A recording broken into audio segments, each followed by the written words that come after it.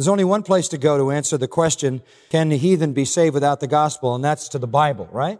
Let's hear what God has to say. We don't know anything in the spiritual realm in the area of salvation unless we go to the supernatural revelation of God in Scripture. It's not available to us through our intuition or our reason. We can know some things about God. We can know enough to be damned, but not enough to be saved.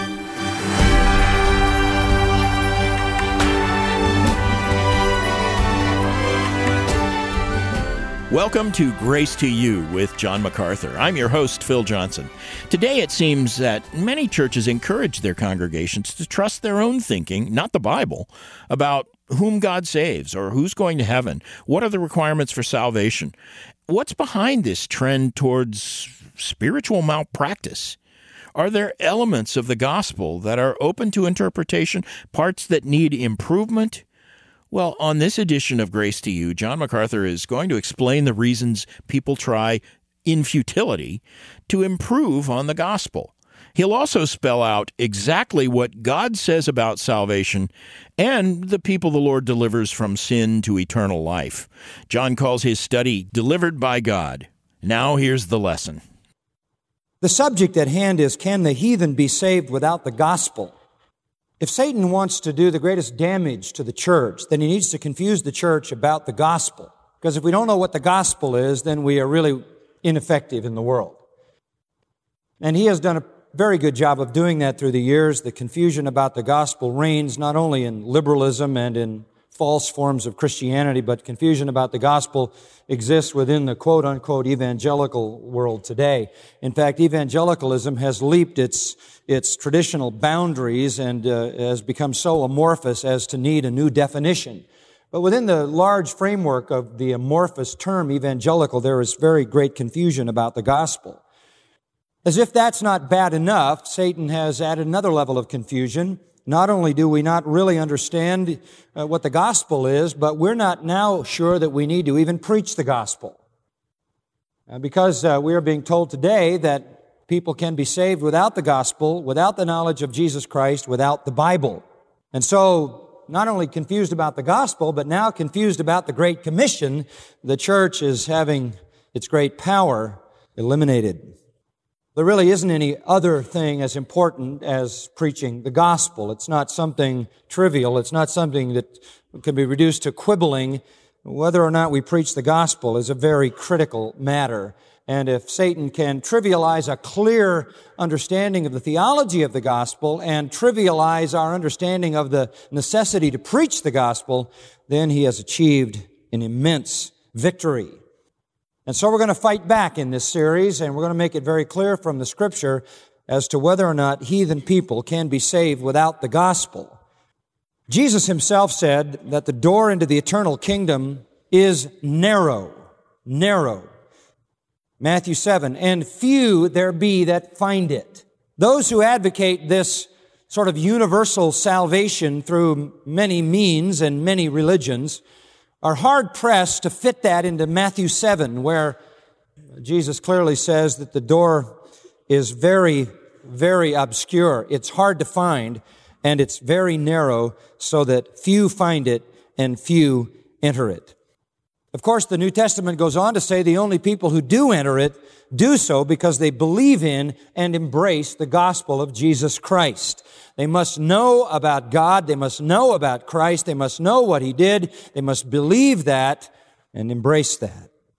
Since this is true, clearly the Scripture and the Lord Himself has commanded us in the Great Commission to take the gospel to every creature, to take the gospel to every person on earth in every generation. And that Great Commission has been the church's mandate, the church's duty, and the church's passion since Pentecost. But there is this new wave of theology today, or I guess the resuscitation of an old wave of theology, that wants to remove this duty, to remove the necessity for the Great Commission by stating that people don't need the Bible, and they may not even need to know about Jesus Christ or the gospel to be saved. This ideology, some have labeled it as natural theology, that man, by natural means, that is, human intuition, human reason, can ascend to the knowledge of God. He doesn't need a supernatural revelation coming down. Natural reason going up is enough, and he can, with his natural reason and his natural religious inclination, ascend to a saving knowledge of God, even without the Bible and without the gospel and without any knowledge of Jesus Christ. He will experience some kind of faith and some kind of behavior that God will accept as a good enough effort given the fact that he doesn't know the gospel. It says people can be saved in many contexts of religion or in no religion at all if they will just do the best they can with the information they have and with their natural inclination. This is also labeled by some evangelicals as the wider mercy view that says that mercy is wider than we think. We think God's mercy may be confined to those who believe in the Lord Jesus Christ, but there is a wider mercy that includes those who don't know anything about the Bible or Jesus Christ. If they just do the best they can with what they've got, they'll be all right. Now, this not only attacks the uniqueness of the triune God, since only in the Bible do you find God as a Trinity. This not only attacks the virgin birth, the incarnation, the sinlessness of Christ, his substitutionary death and atonement, resurrection, ascension, intercession, and second coming, as if they are just one among many ways to God. It destroys the uniqueness, therefore, of Scripture. It makes the Bible just one among many.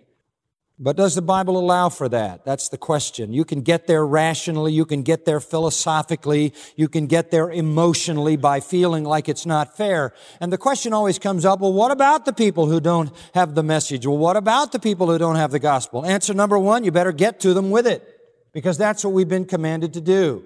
Number two, if God, in his sovereign, eternal, elective purpose, has determined to bring people to salvation, then he will be sure that they receive the gospel. And we are to be the instruments by which that gospel is proclaimed. We can also conclude from Romans chapter 1 that if people take the light of creation, the light of the knowledge of God in creation, if they take what has been given them, as indicated in Romans 1 and Acts 17, that God is very near to them and God is manifest in his creation, and if they acknowledge that, and if they recognize by the conscience God has given them and the law written in their hearts that they are sinful, and if they have a true desire to know the true God and to have him deal with their sins, the promise of Scripture is that God will bring the light to that seeking heart. The Old Testament prophet said, if you seek me with all your heart, you'll what? Find me. Jesus said it in the Sermon on the Mount, seek and you shall find. But there are people who are purveying this heresy within the amorphous boundaries of evangelicalism, that though Jesus is the only Savior, they will say that, and he is the only sacrifice for sin, people will be saved without ever knowing about him or knowing about his sacrifice or even knowing that he existed. Where do you go to get an answer to this? Not to your emotions, not to your theology, self-invented, not to your philosophy, not to your reasoning. There's only one place to go to answer the question, can the heathen be saved without the gospel? And that's to the Bible, right? Let's hear what God has to say. We don't know anything in the spiritual realm in the area of salvation unless we go to the supernatural revelation of God in Scripture. It's not available to us through our intuition or our reason. We can know some things about God. We can know enough to be damned, but not enough to be saved. We can know enough to be inexcusable. We can know enough to grope, but we can't know enough to know the truth. That has to come through Scripture, and we'll see that in a moment. Now, to look at the Scripture, last we looked at Genesis 3, Romans 1, 18 and following, and 1 Corinthians 1, 18 to 21. What we saw there was that man, unaided by revelation, unaided by supernatural revelation from God, can't know God's will, can't get to God. In fact, in Romans 1, though he knows God to some degree through his reason, he knows there is a creator, that there is a cause to the effect in which all of the universe exists. He can reason that. He can reason something about God's power, something about his godhood, something about his morality because of conscience, as Romans 2 says. But he can't get to God. He can only know enough to be without excuse. He can't know enough to be saved, because to know the way of salvation requires the revelation of the record of salvation in Jesus Christ. And so we saw that all that ends up for the man in Romans 1 is that he takes the knowledge of God, rejects the knowledge of God, becomes a fool, and turns the truth about God into an idol and an image. So he perverts it, and he ends up as an idolater who feels the fury and the wrath of God. 1 Corinthians 1 tells us the same thing. The most erudite, the most educated, the most literate, the most elite, the wisest of the wise, when they've reached the epitome of their human reasoning, the human rationalizing, the human religion, end up as fools. 1 Corinthians 1 says the wisdom of man is what? Foolishness with God. They don't get to God. It's folly. It's empty. It's useless. And 1 Corinthians 1 says, man by wisdom knew not God. You don't get there through natural theology. You don't get there through any process of human reason, intuition, or religion. And we dealt with those passages. Now, I want to take you to some other texts. Let's turn to 1 Corinthians chapter 2. And again, this is more of a Bible study than a sermon, and I'm really just kind of hitting these scriptures and grabbing some salient elements. I can't go into detail. I don't have time for that. You can read the commentaries I've written on 1 Corinthians, Romans, the book of Acts when we get there and get more detail. But I want you to look at 1 Corinthians chapter 2 because there's plenty of insight here to answer our question, can the heathen be saved without the gospel? The end of verse 10, 1 Corinthians 2, starting at the last half of verse 10, says, the Spirit searches all things, even the depths of God. Here's a simple principle. If we want to know what God thinks, if we want to know the deep things of God, if we want to know the things that are not accessible to us, we can know some things about God. He's powerful. He's a God of order. He's complex. He's a God of beauty. He's a God of life. We can see a lot in the creation, and we can conclude a lot. But if we want to know what's not on the surface, what's not sort of empirically visible, if we want to know the spiritual side of God, we want to know about the law of God, or we want to know about the salvation of God. We want to know about the righteousness of God, the redemption of God, the things that are below the surface.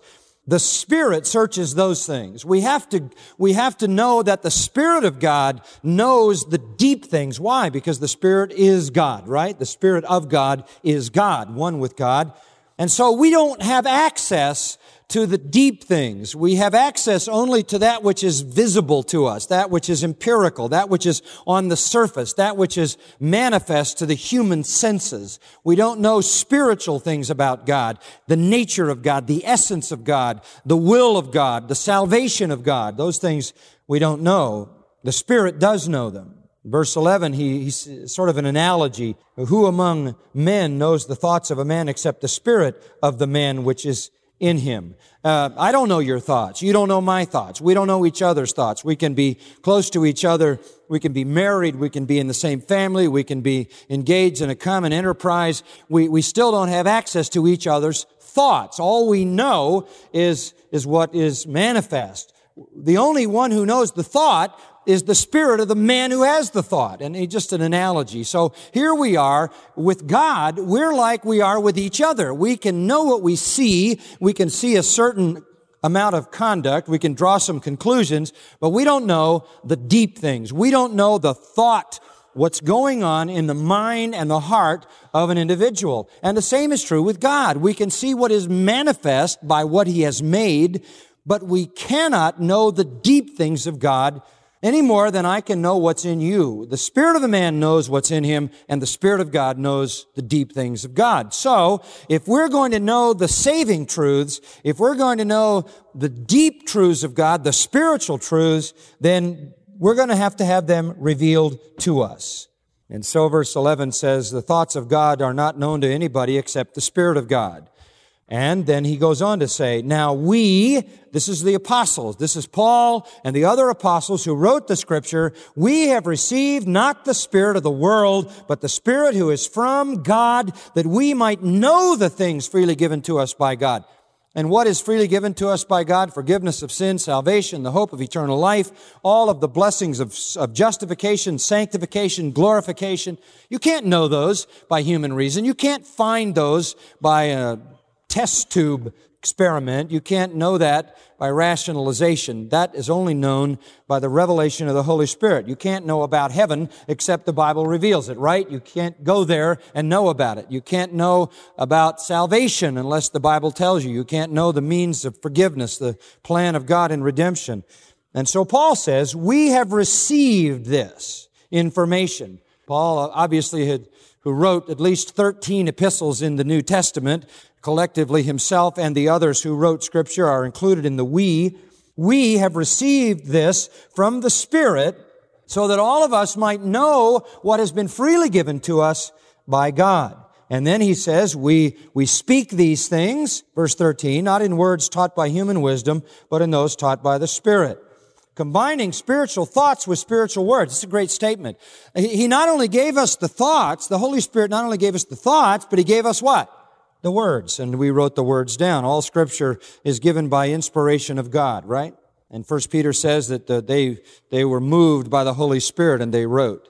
That's the only way we can know about redemption. That's the only way we can know about salvation. That is the only way we can know the things that are below the surface, the deep things of God. You get down into the spiritual well. And that's only available to us because it was given by the Holy Spirit to apostles who wrote it down. And they took spiritual thoughts and put them in spiritual words. Now look at verse 14. And we could take this verse and drop it right before the eyes of anybody advocating natural theology. Listen to this. But a natural man does not accept the things of the Spirit of God, for they are foolishness to him, and he cannot understand them because they are spiritually appraised or understood or evaluated or examined. Here's the problem. A natural man that is unaided by supernatural revelation, unaided by Scripture, a natural man cannot know the things that only the Spirit of God knows. He can't know the deep things. To him, they are foolishness. They are completely nonsense is what he's saying. He can't comprehend them. He can't understand them. He can't grasp them because they are spiritually appraised. They are not rationally appraised. They can't be examined by a rational mind. They can't be examined by any empirical study. They can't be attained by any human intuition. It's not available. So where does natural theology lead you? Here's the natural theologian's verse. The natural theology gets you nowhere. You can't accept the things of the Spirit of God. They are absolute folly. They're just nonsense. You can't understand them because they can only be appraised through the power and the revelation of the Holy Spirit. Very important verse. But for those of us who know the Scripture, who have been taught by the Holy Spirit, through the Scripture, the end of verse 16 says, we have the mind of Christ. And that really is critical because that completes the Trinity. The Father is God. The Spirit of God knows exactly the deep things of God, the things that are not visible on the surface by the senses, the five senses, and by our human reason. He, the Spirit, knows the full depth of the spiritual truths which constitute the mind of Christ. What is the mind of Christ? It's the way He thinks. We know how Christ thinks. You say, how do we know how Christ thinks? Because it's revealed here, right? We know how He thinks. We know God's thoughts on salvation. We know Christ's thoughts on salvation because the Holy Spirit has revealed them to us here in Scripture. Natural man, unaided by the mind of Christ revealed through the Spirit, gets nowhere. He ends up with no understanding. He ends up a fool, just like Romans 1 said, just like 1 Corinthians 1 said. It just keeps repeating the same thing over and over. Whether you're in Romans 1, 1 Corinthians 1, 1 Corinthians 2, you get the same effect. Man, on his own, ends up a fool. And he ends up in judgment. The only way you can know the mind of God with regard to the deep things, the things that relate to salvation, is through the revelation of Scripture. That's why it says we live by every word that proceeds, what? Out of the mouth of God, Matthew 4:4. That's why Jesus in John 14:26 said to the disciples, and the Holy Spirit's going to come upon you and He's going to do this. He's going to teach you all things. And He's going to bring all things to your remembrance. He's going to instruct you so you can write down the deep things that are not discernible to the human senses or human intuition. You have to have revelation from the Spirit to know the deep things, the things that regard salvation, which constitute the mind of Christ. We, the Apostle Paul says, we have that mind of Christ. We know exactly how Christ thinks. We know exactly how God thinks about these matters because it's been revealed to us by the Holy Spirit. You don't come to the true knowledge of God without the Bible. You don't come to the true knowledge of God without the gospel of Jesus Christ. Just the opposite is true. You end up a fool. You end up not understanding. You end up in ignorance. And the best that human wisdom can produce is sophisticated ignorance, sophisticated folly. Now, let's go to the 17th chapter of Acts, because there's more to say, but I need to keep moving to get to the remaining texts. In Acts 17. Now, I've had a couple of times the privilege of preaching in the Areopagus in Mars Hill in Athens. It's where the philosophers always gathered. And in ancient times, you didn't have television, didn't have radio, didn't have print the way we know it today. So everything was verbal. And you went to school, as it were, by going up there, and the various elite, the literate, the philosophers, the orators were all up there, and they had their little groupies, and they were giving their philosophies. And so Paul went up there and did essentially what was a very normal thing to do in verse 22. And they were into this. Verse 21 says they loved to get up there and hear new things. So Paul stood in the midst of the Areopagus and said, "Men of Athens, I observe that you're very religious in all respects." Well, to some people today, that might sound like enough. Just be very religious in all respects, and that's all it's really required. If you're very religious in all respects, God's going to count that as fair enough deal, and you're in, even if you don't know anything else. But he says to them, "You're very religious in all respects. For while I was passing through and examining the objects of your worship, I also found an altar with this inscription, 'To an unknown God.'" How interesting. They've got lots of altars up there and lots of gods that they worship, but they have this feeling that there might be one left out, and they don't want to offend him. They don't know who he is, but just to remove any unnecessary offense, they make a concession and put up an altar to the unknown God. He says to them, this is a very religious thing to do. This is a noble thing to do. You don't know God. You haven't hit His revelation. You don't have the Old Testament. You don't know about the God who's the Creator, the God who is the sustainer of the universe, the God who is the God of Isaac and Abraham, Isaac, and Jacob, the God of Israel, the living and true God, the only true God. You don't know about this God, but you're very religious and you've made a noble effort, folks. You really have. You've done as much as you could do without having a supernatural revelation, and you've got this thing to the unknown God. He says to them in verse 23, "What therefore you worship in ignorance, this I proclaim to you." Let me tell you, ignorant people, who this really is. So here they were, having achieved their epitome of religion, and they were as ignorant could be. So he says, I want to tell you who this God is that you don't know. They didn't know God, and God knew they didn't know God. Paul knew they didn't know God, and Paul wants them to know they don't know God. He says, let me introduce Him to you. He's the God who made the world and all things in it. Since He is the Lord or sovereign of heaven and earth, He doesn't dwell in temples made with hands. Neither is He served by human hands. You don't walk up to Him with a plate full of stuff. You don't put a wreath around His neck. You don't make some kind of offering to Him. That's not the kind of God He is. He doesn't need anything. You don't have to feed Him. You don't have to put flowers on Him. He doesn't need anything. He Himself gives to all life and breath and all things. Verse 26, and He made from one every nation of mankind to live on all the face of the earth, having determined their appointed times and the boundaries of their habitation. This is some God. This is the God of gods. This is the Creator. This is the one who made everything in earth and everything in heaven. He Himself is the one who gives life and breath to all things. He created everything, and He sustains everything and perpetuates everything in the power that He has to give life. He is the God who determines what nations exist and where they exist and when they exist, the point of their origin, the point of their termination. He is in charge of history. This is the God you don't know. This is the God you are ignorant of. You can't worship some deity and say, oh, well, that's the best shot they can make. They're really worshiping the true God. No, they're not. Paul says you're not.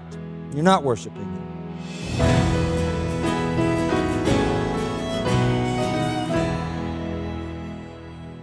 That's John MacArthur, Chancellor of the Masters University and Seminary, continuing his look at what it really means to be delivered by God. That's the title of our study here on Grace to You, Delivered by God.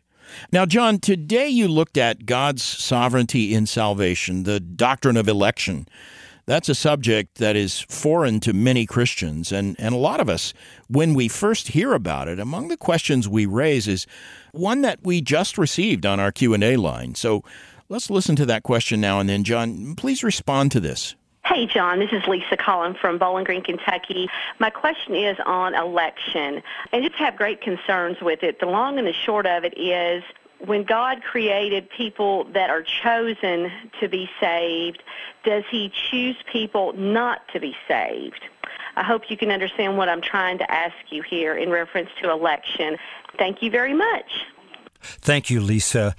And that is a provocative question, and all of us ask it, and all of us struggle with the right answer. The bottom line in the Bible is that no one is saved by his own power, not by might, not by power, but by my Spirit, says the Old Testament. And the New Testament puts it this way, who are born not of the will of the flesh, nor of the will of man, but of God. The New Testament is clear about the doctrine of election, names written in the Lamb's Book of Life before the foundation of the world, chosen in him before the foundation of the world, predestined. All of that's in the Bible. It is obvious that if God chooses some to be saved, he passes by others. That is what Scripture teaches. The balancing aspect of that, however, is that God holds all people responsible to put their trust in Christ and to be saved. Now, while those two things seem mutually exclusive, the Scripture lays them side by side. The sinner is responsible if he rejects. He is accountable if he rejects the gospel. And he is punished because he would not believe. We have to hold those two in tension and realize that the harmony and the unity of those two is clear in the mind of God, but it's beyond our comprehension. For us, all we need to know is that if we've come to salvation, it's by the power of God, and if we reject, it's because of our own will, and we are responsible. Yeah, thank you, John. That is helpful. And friend, keep in mind our Q&A line is open right now. If you have a question for John, you can call us, record your question, and you may hear John answer your question on a future broadcast. Contact us today. The number for the Q&A line, 661-295-6288. You can call that anytime, and you'll be able to leave your question on a recording. The Q&A number, one more time, 661-295-6288. And if you're driving and you can't write that down, you'll find the Q&A number at our website, gty.org. And if you're looking for more immediate answers to your questions, a reminder about our flagship resource, the MacArthur Study Bible. The Study Bible has 25,000 footnotes that explain practically every verse. It will help you understand what you're reading and also help you apply Scripture's life-changing power to your life. It's available in the English Standard, New King James, and New American Standard versions, as well as Spanish, Chinese, Arabic, and other non-English translations. To order the MacArthur Study Bible, call us toll-free 855-GRACE or shop online at gty.org.